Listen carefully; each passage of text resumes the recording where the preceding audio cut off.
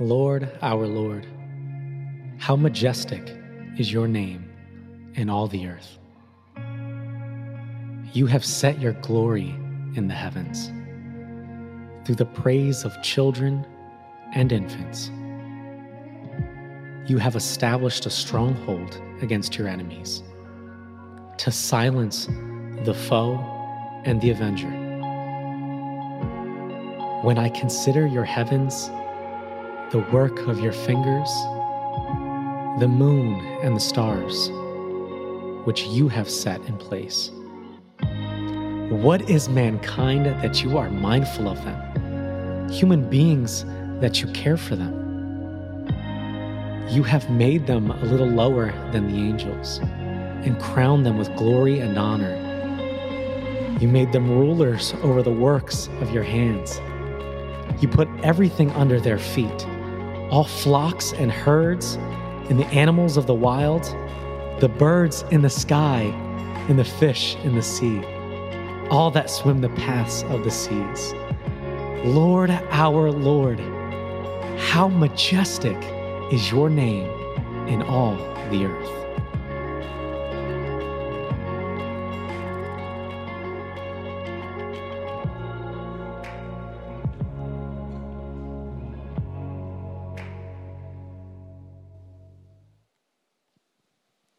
Good morning. My name is Adrian Eshelman. My husband, Atlee, and I have been attending LEFC for the past 4 years, and I have the honor of reading our scripture this morning. I will be reading from Genesis chapter 2, verses 4 through 25. This is the account of the heavens and the earth when they were created, when the Lord God made the earth and the heavens. Now no shrub had yet appeared on the earth, and no plant had yet sprung up, for the Lord God had not sent rain on the earth, and there was no one to work the ground. But streams came up from the earth and watered the whole surface of the ground. Then the Lord God formed a man from the dust of the ground and breathed into his nostrils the breath of life, and the man became a living being. Now the Lord God had planted a garden in the east, in Eden, and there he put the man he had formed. The Lord God made all kinds of trees grow out of the ground, trees that were pleasing to the eye and good for food. In the middle of the garden were the tree of life and the tree of the knowledge of good and evil. A river watering the garden flowed from Eden.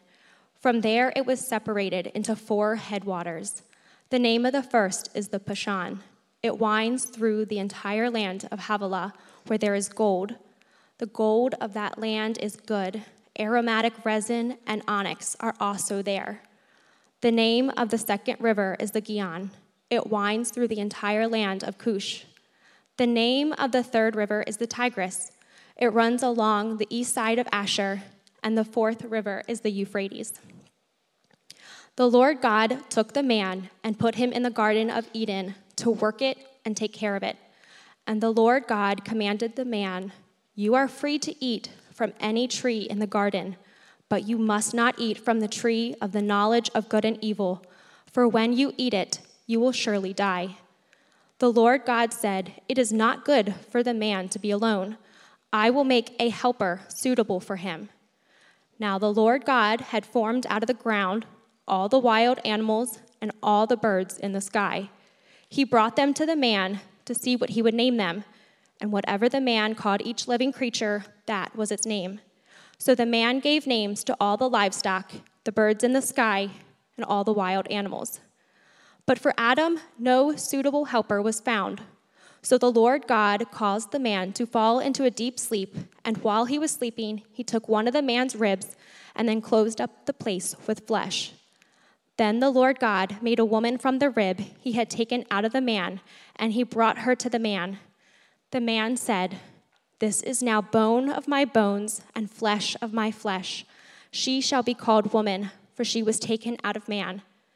That is why a man leaves his father and mother and is united to his wife, and they become one flesh.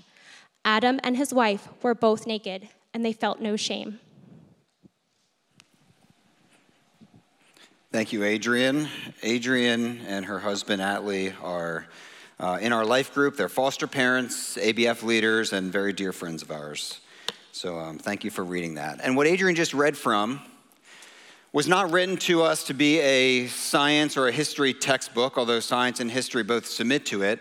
It is written from our communicating God who has spoken to us. It's his living and active word, one of the ways that he relates to us. Now, next month, the Journal of Experimental Social Psychology is releasing another study that talks about how much our devices prevent us and can keep us from relating to each other. And yet many of us relate with our God through his written word only through a device that is constantly trying to distract us. Now, there's nothing wrong with reading the word this way, but if you found that you have had trouble hearing God's voice from his word because your device might distract you, our ushers have an old school technology. It's been used a few times before. It's called a paperback Bible, and it won't notify you. You can't get a text message from it, but you can hear God's voice through it. So if you'd like one of those this morning, you can flag them down. But either way, whether you read it through this or through something else, you can go ahead and turn or flip or click to Genesis chapter 2. That's where we'll be reading from. Now, what Adrian just read from chapter 2 is essentially a zoomed-in account of what we read last week in chapter 1. Chapter 1, verse 26 through 28 is a summary of sorts of then what we see in greater detail when we get to chapter 2. So if you weren't here last week, we're going to reread what we read there to kind of set the stage for what we're going to see as we get into today's text. This is in Genesis chapter 1, starting in verse 26. It says, "Then God said, 'Let us make mankind in our image, in our likeness, so that they may rule over the fish in the sea and the birds in the sky, over the livestock and all the wild animals, and all the creatures that move along the ground.' So God created mankind in his own image. In the image of God, he created them. Male and female, he created them. God blessed them and said to them, 'Be fruitful and increase in number. Fill the earth and subdue it. Rule over the fish in the sea and the birds in the sky and over every living creature that moves on the ground.'" Now, last week's sermon was titled Imago Dei. Today, our sermon is titled Imago Dei Part 2. Again, because there's such a strong connection between what we see in chapter 1 and what we're going to get into here in chapter 2. Now, if you weren't here, this term Imago Dei it's a doctrinal term, and it's Latin for image of God. It's pulled out of verse 27 here. And there's a lot of different ways that we could explain this doctrine, but we're going to try and keep it simple and just explain it in two parts. So this doctrine of Imago Dei, part one of this doctrine is it describes human nature, which are those things, those aspects about us in which we're made different from the other things that God created, different from the creatures and the fish and the things that crawl along the ground that we read there. And it's also the aspects of us that allow us to rule over those things. So parts of our nature could include things like our rationality, the ability to use logic or reason. It can also be our character, those attributes of God that we reflect him, those things things like being able to love or being able to pursue holiness. It can also describe our will, our ability to make decisions and act according to our rationality and our character. Now, because of sin, which we'll get to in Genesis 3 next week, the world is filled with people who are both immoral and irrational.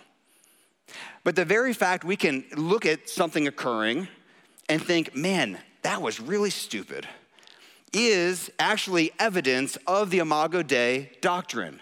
Because animals can't judge one another and make that evaluation. They don't have the character and they don't have the rationality in order to make those sorts of judgments.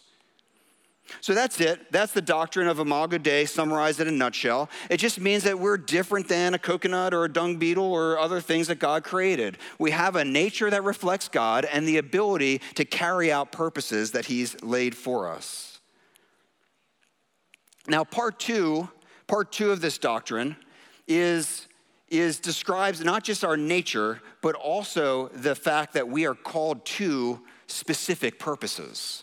In fact, we see a little bit about what those purposes look like in verse 28, where God gives us a charge to be fruitful and increase in number, fill the earth and subdue it. We could summarize those things as saying that God's purpose for humanity is to use our nature in order to pursue human flourishing, or more broadly, flourishing among all of the creation.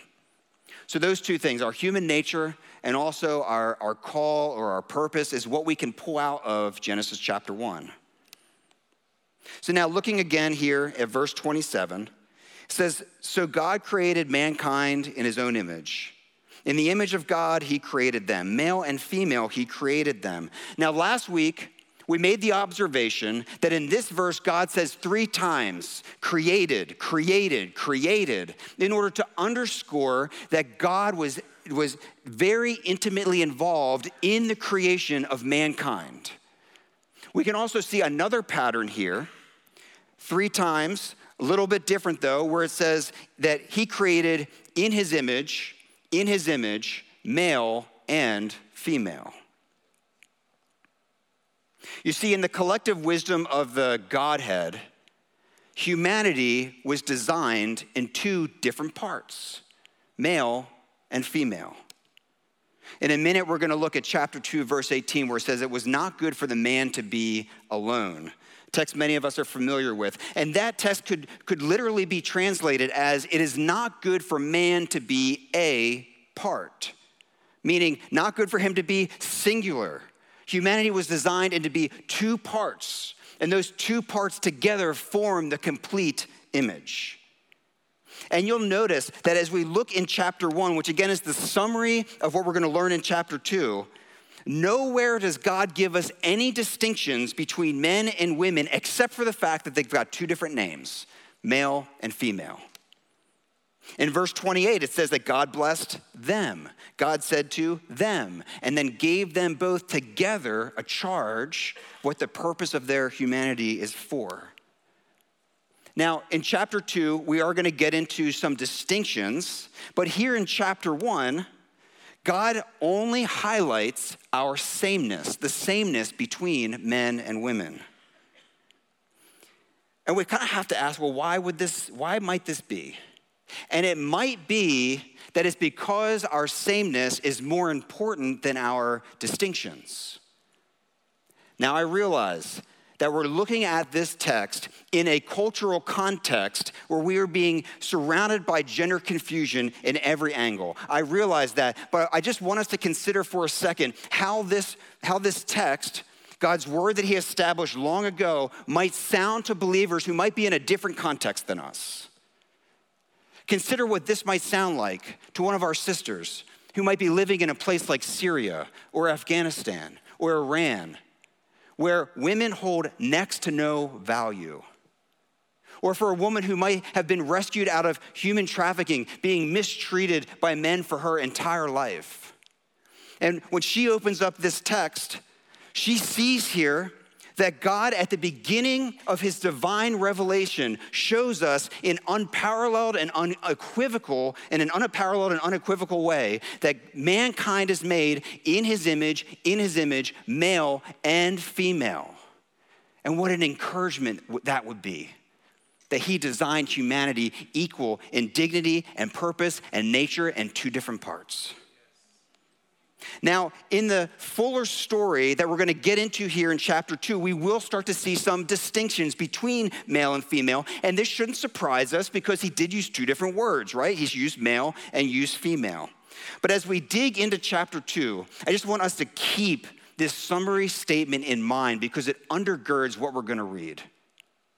And then before we jump in, I just want to give you a quick summary or a heading that I would put over what we're going to see in chapter 2. And the heading is this: that each, male and female, each is an image, but together they're a portrait.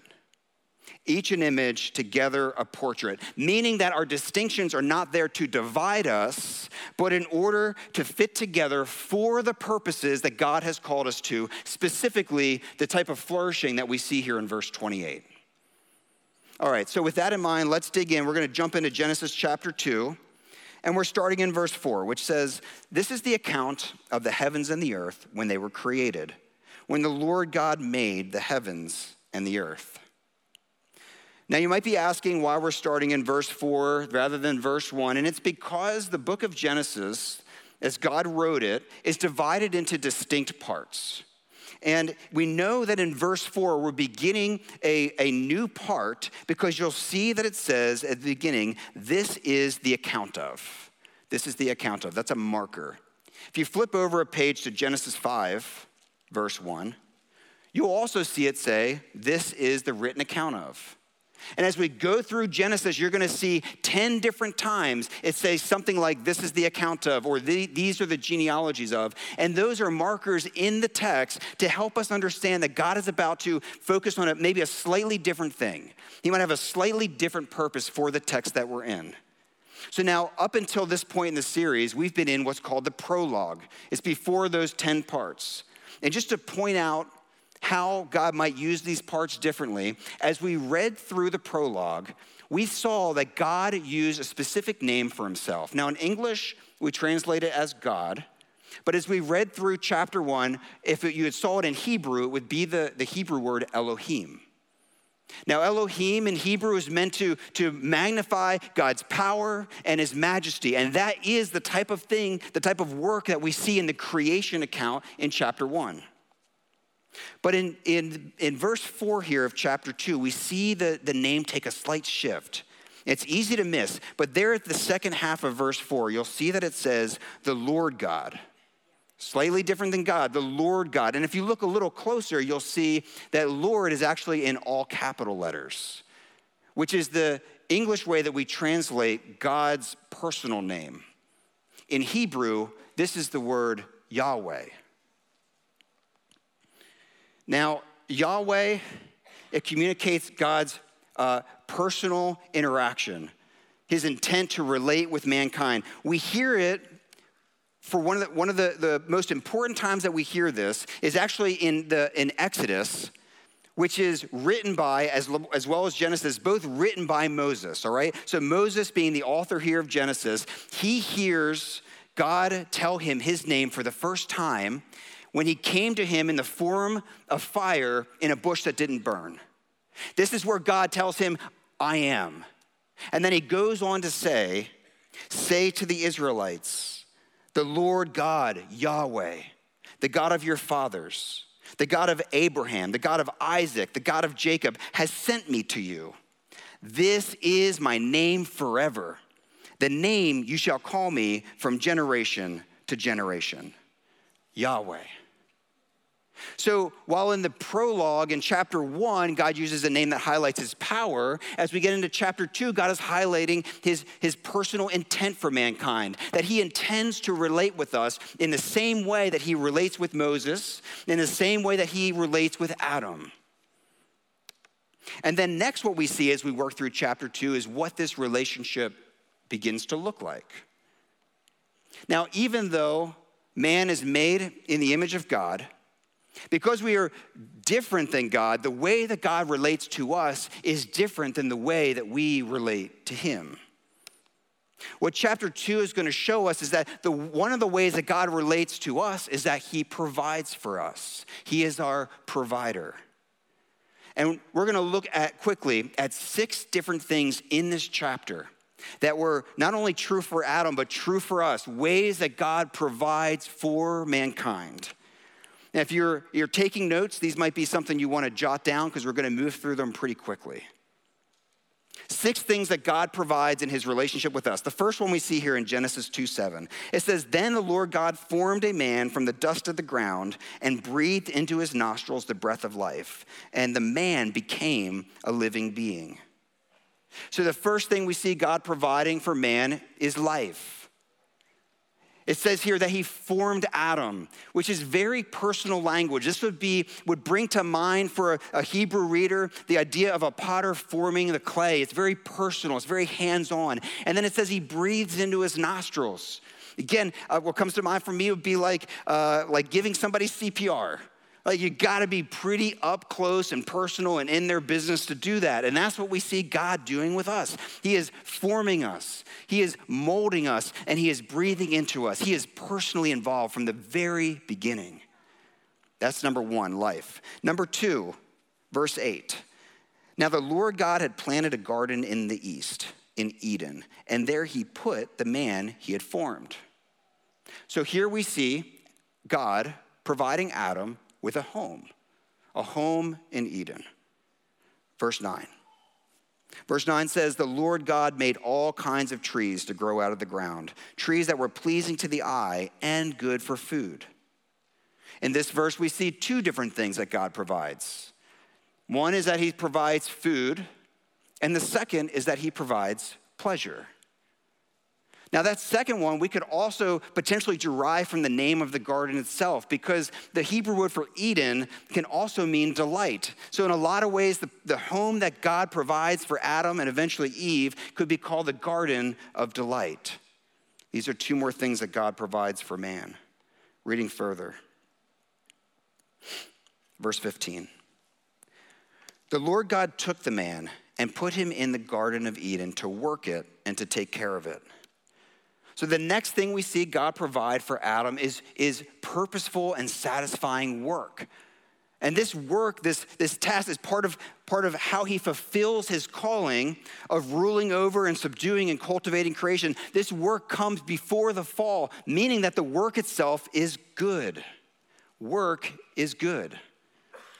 Teenagers. Verse 16. Verse 16 says, and the Lord God commanded them, you are free to eat from any tree in the garden, but you must not eat from the tree of the knowledge of good and evil, for when you eat from it, you will certainly die. Now, we have to ask ourselves what's happening here, because it feels a little bit different. And you might think that God here is putting a temptation in the garden, and that is not at all what's happening. You see, we've been looking at this theme of God relating to man and providing for man. He provides him with life, a home, work, pleasure, food, and this fits right along with it. But what God is providing here is an opportunity for Adam to relate with God. All right, so we had said that God and man, they relate to each other differently. God relates to man, at least as described it here, through providing. But here, it's revealed to man that man relates to God through trust. God here is calling Adam into a relationship, and that relationship will be one based on trust. Now, if you want some New Testament language to apply to this, you could say that this is the first time that God is calling man to have faith. 6 things: life, home, food, pleasure, work, and a relationship with God. These are the things that God gives to Adam. These are the things that God gives to us for us through our nature, in order to fulfill the purposes that He's called us to in Genesis chapter 1. We praise God from whom these blessings flow.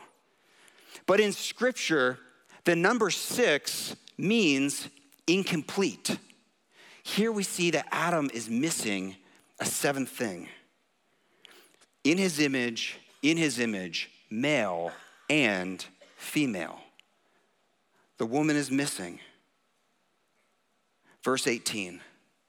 The Lord God said, it is not good for the man to be alone. I will make a helper suitable for him. Now remember our summary or our outline. Each an image, together a portrait. And this day 6 story that we're building out, that was told last week and we're building out in further detail this week, has been building with growing anticipation of this part being fulfilled. So God has been providing for humanity, but here in verse 18, we pivot from all of the things that God provides to the completion of humanity, as we read in chapter 1. So we're shifting from individual now to portrait language, looking at the male and female together. And the first thing that we see is that it is not good for the man to be alone. Now we need to pause here so that we don't miss the point of what is being communicated by God. You see, this chapter, as Adrian read, is moving towards marriage. That's the picture that we're seeing here. But that does not mean that the alone here means singleness. It does not. Singleness is not good. The alone here is because Adam is only a part of humanity. At this point in the story, even though we're growing in anticipation, he's missing the other part. So although he has a nature that is made in the image of God, and there's many good things we can see God expressing through Adam's nature up until this point, Adam's maleness is only one way through which God intends to have that nature expressed. The beauty of a portrait also requires female expression. And even though that God has provided many of the things that Adam needs in order to fulfill the purpose of pursuing human flourishing and flourishing of creation, if Eve does not come, we would soon see that he is ill-equipped for that purpose. Men and women, regardless of marital status, are designed to depend on one another as we pursue human flourishing together. Hannah Anderson describes this concept of fitting together like this. She says, one of the most obvious examples of this mutual dependence is found in our physical bodies, in our biological male and femaleness.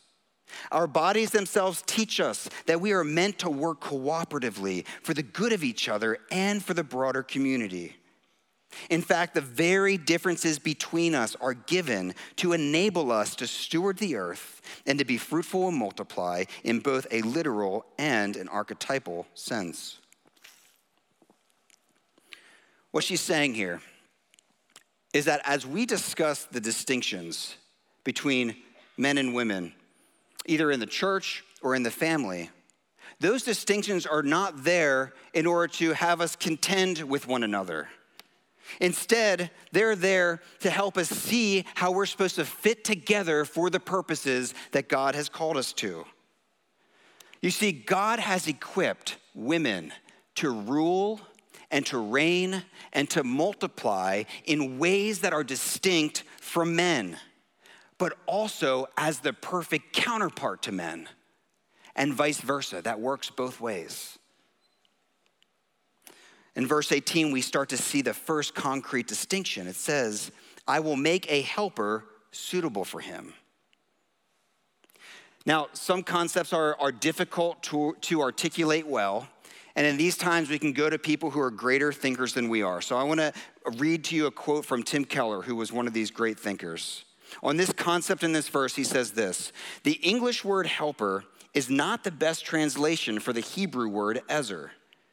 Helper connotes merely assisting someone who could do the task almost as well without help. But ezer is almost always used in the Bible to describe God himself. Other times, it's used to describe military help, such as reinforcements without which a battle would be lost. To help someone, then, is to make up what is lacking in him with your strength. Male and female are like two pieces of a puzzle that fit together because they are not exactly alike nor randomly different. I'm sure many of you have experienced this. I experience this frequently. This sermon, and like every sermon I've ever preached, has had input and feedback from both men and women, without which it would have been incomplete. Even the quote I just read came one morning while I was sitting trying to study and work on this, and my wife just slides a book across the desk with a little bookmark in it. Doesn't say much, just says, hey, maybe you should give this one a read. And it helps clarify and make the sermon complete. Without each other, without brother and sister in the church, even our works of ministry would be incomplete. We need each other. We were designed for each other. And if you find yourself single for whatever reason, it has zero effect on your capacity to live out the purposes that we find there in Genesis 1:26 through 28. Because when we say each an image, but together a portrait, marriage is just one of the portraits, but it's not the only one. That is how God uses some. But today, the church, the worship team, male and female worshiping together, this is another portrait and perhaps one of the best ones we have of what eternity might look like. And let's consider for a second how Scripture reveals this to us, because we have plenty of examples. We have the example of Moses, who leads God's people across the Red Sea. God brings total victory, and then Moses leads the people in praise. And then right with him, Miriam joins in, leading all the women to sing and dance and celebrate with the tambourine. Each, they're a different image, but together they form a portrait of praise. Deborah, the judge, exhorted Barak to go and fight God's enemies. And then she follows with him to the very front lines. Then Barak leads the armies of God down the hill. God brings total victory. So each very different image, but together they form a portrait of faith. You might remember Peter falling at the feet of Jesus and saying to him, "Depart from me, Lord, for I am a sinful man." And then shortly after, we see a sinful woman fall at his feet, weeping, washing his feet with her long hair and tears and perfume, each an image, but together a portrait of humble repentance. Mary, she was the first to bear witness to the resurrection of Jesus Christ. And then Peter, soon after, the first to bear witness to the resurrection of Jesus Christ to the nations and to the church. Each an image, but together a portrait of proclaiming the gospel. And this idea with sameness but distinction permeates every aspect of Scripture and every aspect of our church and of our families. We all strive by God's grace to let the fruit of the Spirit flow through us. It flows through our maleness and our femaleness. As Greg Allison succinctly concludes, he says, men and women uniquely express common human traits as men and women. And this shines especially bright when we live out our calling together. Each an image, together a portrait. All right, getting back to our text here. At this point in our text, it takes a decisive turn towards marriage. This doesn't make marriage the ultimate aim, but God does use the marriage of one man and one woman in order to reveal unique things and accomplish unique purposes. Now, this wedding story begins with Adam naming the animals, knowing them and naming them, giving them each a name as they parade before him. This is sort of like a bridal party parading before him. And I apologize if you're going to be a bridesmaid coming up here. It's maybe not the most glorifying picture, but that's what we see here, the beginning of a wedding.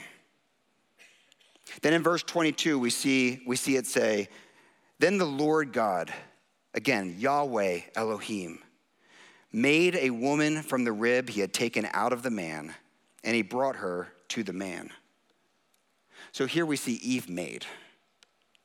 And we noticed last week that she's not made like Adam or the animals. They were both formed from the ground. She's formed from a rib. Now, as we looked earlier, the language of God forming Adam is the language of a potter forming clay, intimately involved. And I think what we might see here is as if God is taking off a piece of that original lump in order to form something that is totally distinct, and yet they are one in both nature and purpose. And then once made, we see God the Father bring this new bride down the aisle to her groom. At which point we see the bridegroom break out in poetry. He says, this is now bone of my bone and flesh of my flesh. She shall be called woman, for she was taken out of man. Here Adam is expressing his love for his wife by knowing her and honoring her with a name that corresponds to his. We read it as man and woman in English, but in Hebrew, this is Ish and Isha. Her very name reveals that she is the feminine version of him and the perfect counterpart. So perfect that it says in verse 25 or verse 24, the man is united to his wife and they become one flesh. You know, what happens in the marriage covenant is it's truly a mystery, the covenant between one man and one woman. Later, Jesus will add to this that God is at work joining the two together that they might become one flesh. While there's some mystery, this can teach us about how we're to operate within marriage. Husbands, one flesh means that your maleness is for your wife, to help her live out her femaleness as you both pursue fruitfulness and increase and life together. And wives, your femaleness is for your husband, to help him live out his maleness as you both pursue fruitfulness and increase and life together. I mean, this is what the very marriage bed teaches us. Whole self-giving within the context of a covenant relationship, a covenant union through which God joins us together. And sometimes we even see this bearing the literal fruit of multiplication, of bearing children. This is the doctrine of Imago Dei being applied to marriage. That's what we see here. And what was their marriage like? We see this in verse 25. It says, Adam and his wife were both naked, and they felt no shame. See, these two lovebirds, they never did anything wrong. In marriage counseling, we talk about all the baggage that we bring to marriage, right? These are the only two people in all of history who did not bring baggage into their marriage. And at least until the fall, they didn't create any new baggage. I mean, imagine what this relationship must have been like. No dysfunction, no self-protection, no hiding. They were in a true garden of delight as they lived in unity with each other and in dependence on God. What we see here is a picture of oneness, the oneness between man and woman in the covenant of marriage as they live in oneness with our Creator. Now, I don't know about you, but my wife and I started sowing seeds for future marriage counseling sessions pretty early in marriage, before probably we even made it back from the honeymoon. And this is a common experience, right? You may be sitting here thinking, okay, we're going to talk about marriage as a portrait of spiritual things, but it's a little difficult for me to think of a marriage that actually paints a good portrait. And probably, if you can think of a few, you just don't know them that well. It's important for us to keep in mind where we're at in the story. You see, we're reading in Genesis chapter 2. And sin doesn't arrive until Genesis chapter 3. And when it does, it distorts absolutely everything. But the fact that sin arrives in Genesis 3 does not diminish the relevance of Genesis chapter 2. As Jackie Hill Perry recently said, she said, the Bible doesn't begin with sin, it begins with God. So here today, Genesis 2 is speaking to us from God what we might be, what we were meant to be, the purposes that we were meant to fulfill, and the type of flourishing we were meant to pursue. This is what we can hear God speaking, and he's speaking them to us today because he's not done yet. You see, our God is not just in the business of creating, he is in the business of recreating, meaning that what seems to be ruined or what seems to be unrecoverable, even in the darkest corners of your life, he can restore. Genesis 2 teaches us that there is hope for our broken selves, and there is hope for our broken relationships. And that hope is found in what marriage is a portrait of. You see, God designed the covenant of marriage to show us what it means for him to be a covenant God. Our world is filled with millions of portraits that are all pointing to a spiritual truth. And just as marriage begins with covenant vows, the covenant with God, this relationship with God, also has terms, which we already talked about. The terms are God provides and man trusts. But next week, we're going to see the beginning of a pattern of mankind rejecting the terms of the relationship. And we will do this over and over and over again. We're happy to take the things that God provides. We're happy to take the life. We're happy to take the home. We're happy to take the food and the pleasure and the relationships. And yet we reject him, the one who provides it all. But there's good news for this. You see, unlike most earthly marriages, the church has a relentless groom who gave up everything to bring us back. Yes. For his bride, the groom left his home in heaven in order to come and live without a place to lay his head. For his bride, the groom went without food for 40 days while doing battle with Satan. For his bride, the groom left the heavenly host behind to come and live, and in his time of greatest need, have all of his closest disciples and closest friends abandon him and flee. He came knowing that it would cost him his life. As it says, he would be delivered into the hands of men, and they would kill him. And his death would be a death on the cross. It says he endured the cross, despising the shame.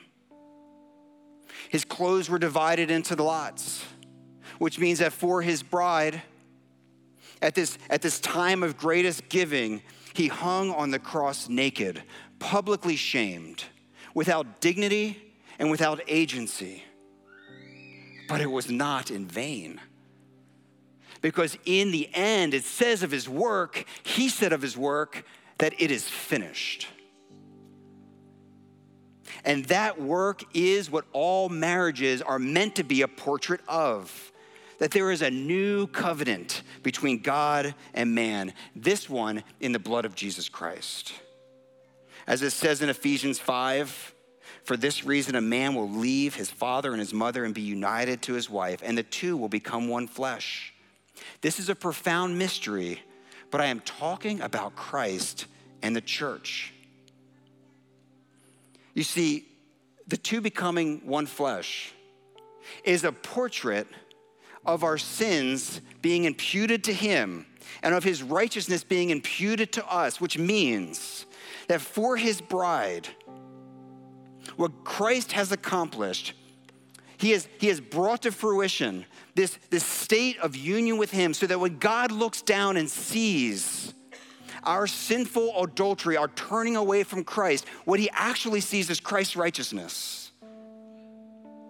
And when God looks down and sees that we have rebelled and turned away, he sees that the wrath for what we have done has been satisfied by Christ on the cross. This is the type of union we have with our Savior. We have become one with him so that our sins are paid by him and his righteousness is now placed on us. And when we put our faith in Jesus Christ and enter into this covenant union, he cleaves to us. He holds fast to us. He unites with us with a permanence that no one can undo, not even us.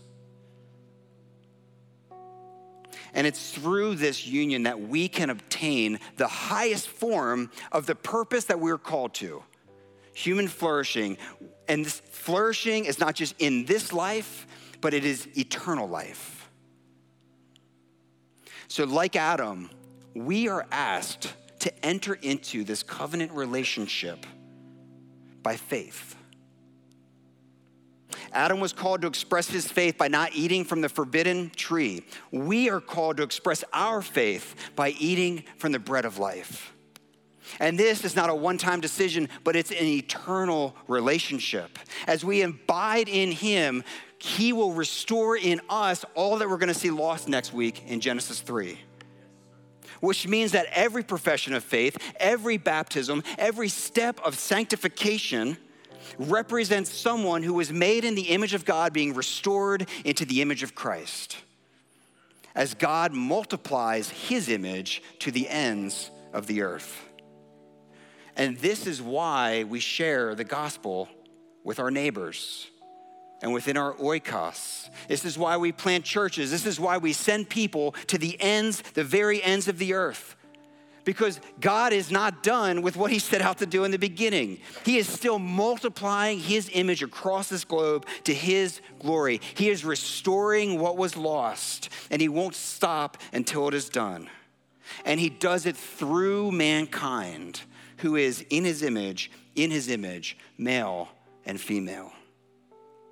So men and women, there's no higher purpose and there's no greater joy than to live this way.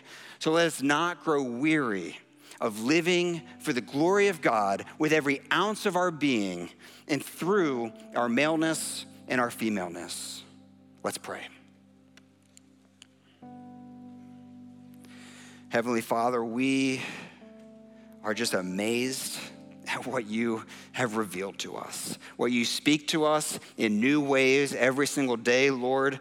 It is a joy and the source of all of our purpose and being. We find it in you, Lord. And I pray for those who are in this room who maybe haven't heard their purpose for existence until this morning, Lord. I pray that by your Spirit, you have revealed to them that you have a purpose that is higher than they could ever have imagined. That you have a plan for their life that you set before creation. And Lord God, that you are inviting them in to a covenant, eternal relationship with you. Lord God, let us all gladly receive with trust what you provide. We pray this in Jesus' name. Amen. Amen. Let's stand together. Conclude this morning with these words.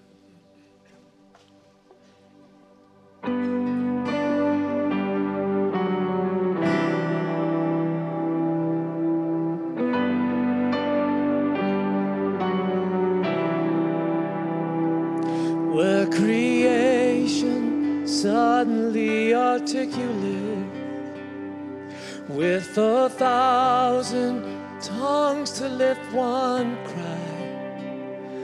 Then from north to south and east to west, we'd hear Christ be magnified.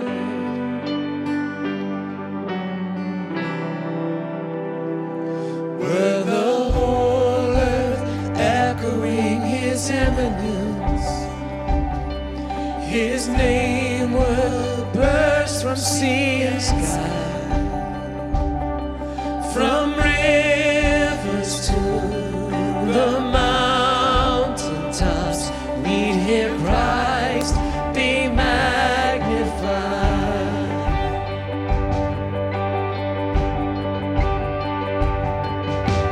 Oh, Christ be magnified. Let his praise arise. Christ be magnified in me. Oh, Christ be magnified from the altar of my life. Christ be magnified in me.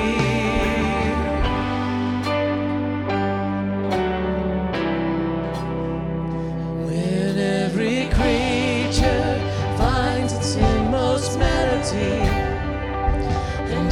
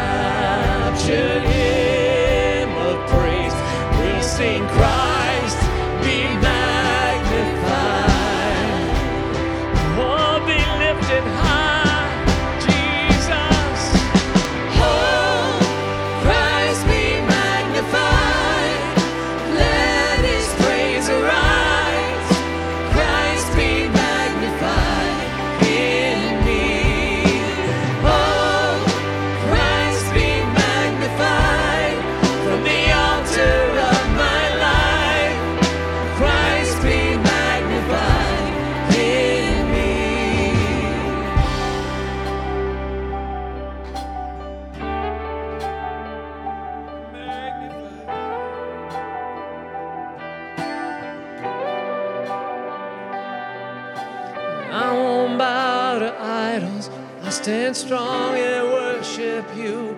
And if it puts me in the fire, I'll rejoice 'cause you're there too.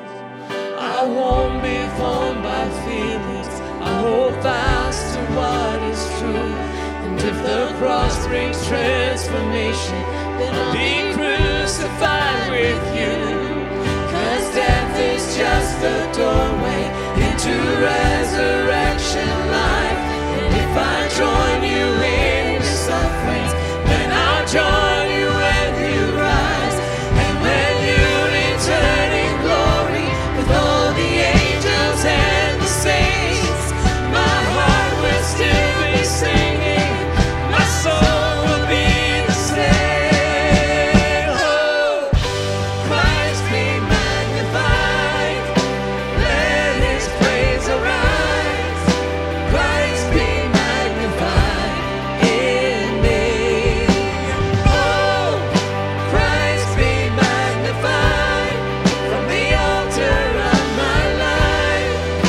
Christ be magnified in. Sing it with us, church. Oh, Christ be magnified, let his praise arise. Christ be magnified in me.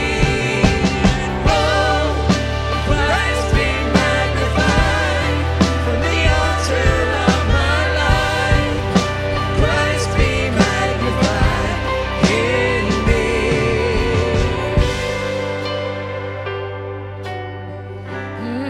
Be magnified in me.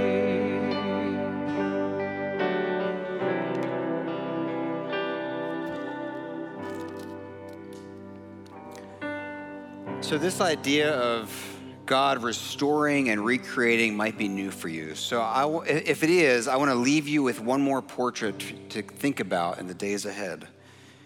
In Genesis 2, verse 10, starting in verse 9, actually, it says, "In the middle of the garden were the tree of life and the tree of the knowledge of good and evil. A river watering the garden flowed from Eden. From there, it was separated into 4 headwaters." And then we see those rivers that go out into all the ancient world. That's Genesis chapter 2, the second chapter of God's revelation. This, what I'm going to read, is from Revelation 22, the last chapter of God's revelation. "Then the angel showed me the river of the water of life, as clear as crystal, flowing from the throne of God and of the Lamb, down the middle of the great street of the city. On each side of the river stood the tree of life, bearing 12 crops of fruit, yielding its fruit every month. And the leaves of the tree are for the healing of the nations. No longer will there be any curse. The throne of God and of the Lamb will be in the city, and his servants will serve him. They will see his face, and his name will be on their foreheads. There will be no more night. They will not need the light of a lamp or the light of the sun, for the Lord God will give them light, and they will reign forever and ever." We're headed towards something even greater than what we see in Genesis chapter 2. I hope this portrait can paint you, I hope this can paint a portrait that will inform how you live, how you work, and how you pray.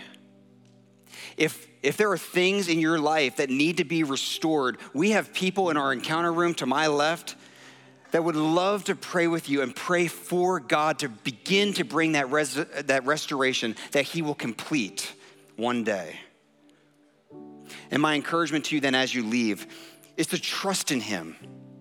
Trust that he will equip you through your nature for the purposes that he has planned for you to carry out, that he has planned for you since eternity past. And I would encourage you to do this not alone. Don't accept a life of loneliness. That is not God's intention for his people. Do it together with the brothers and sisters of this church as you live out in the fullness of your maleness and your femaleness. With that, I say, go in peace. You are dismissed.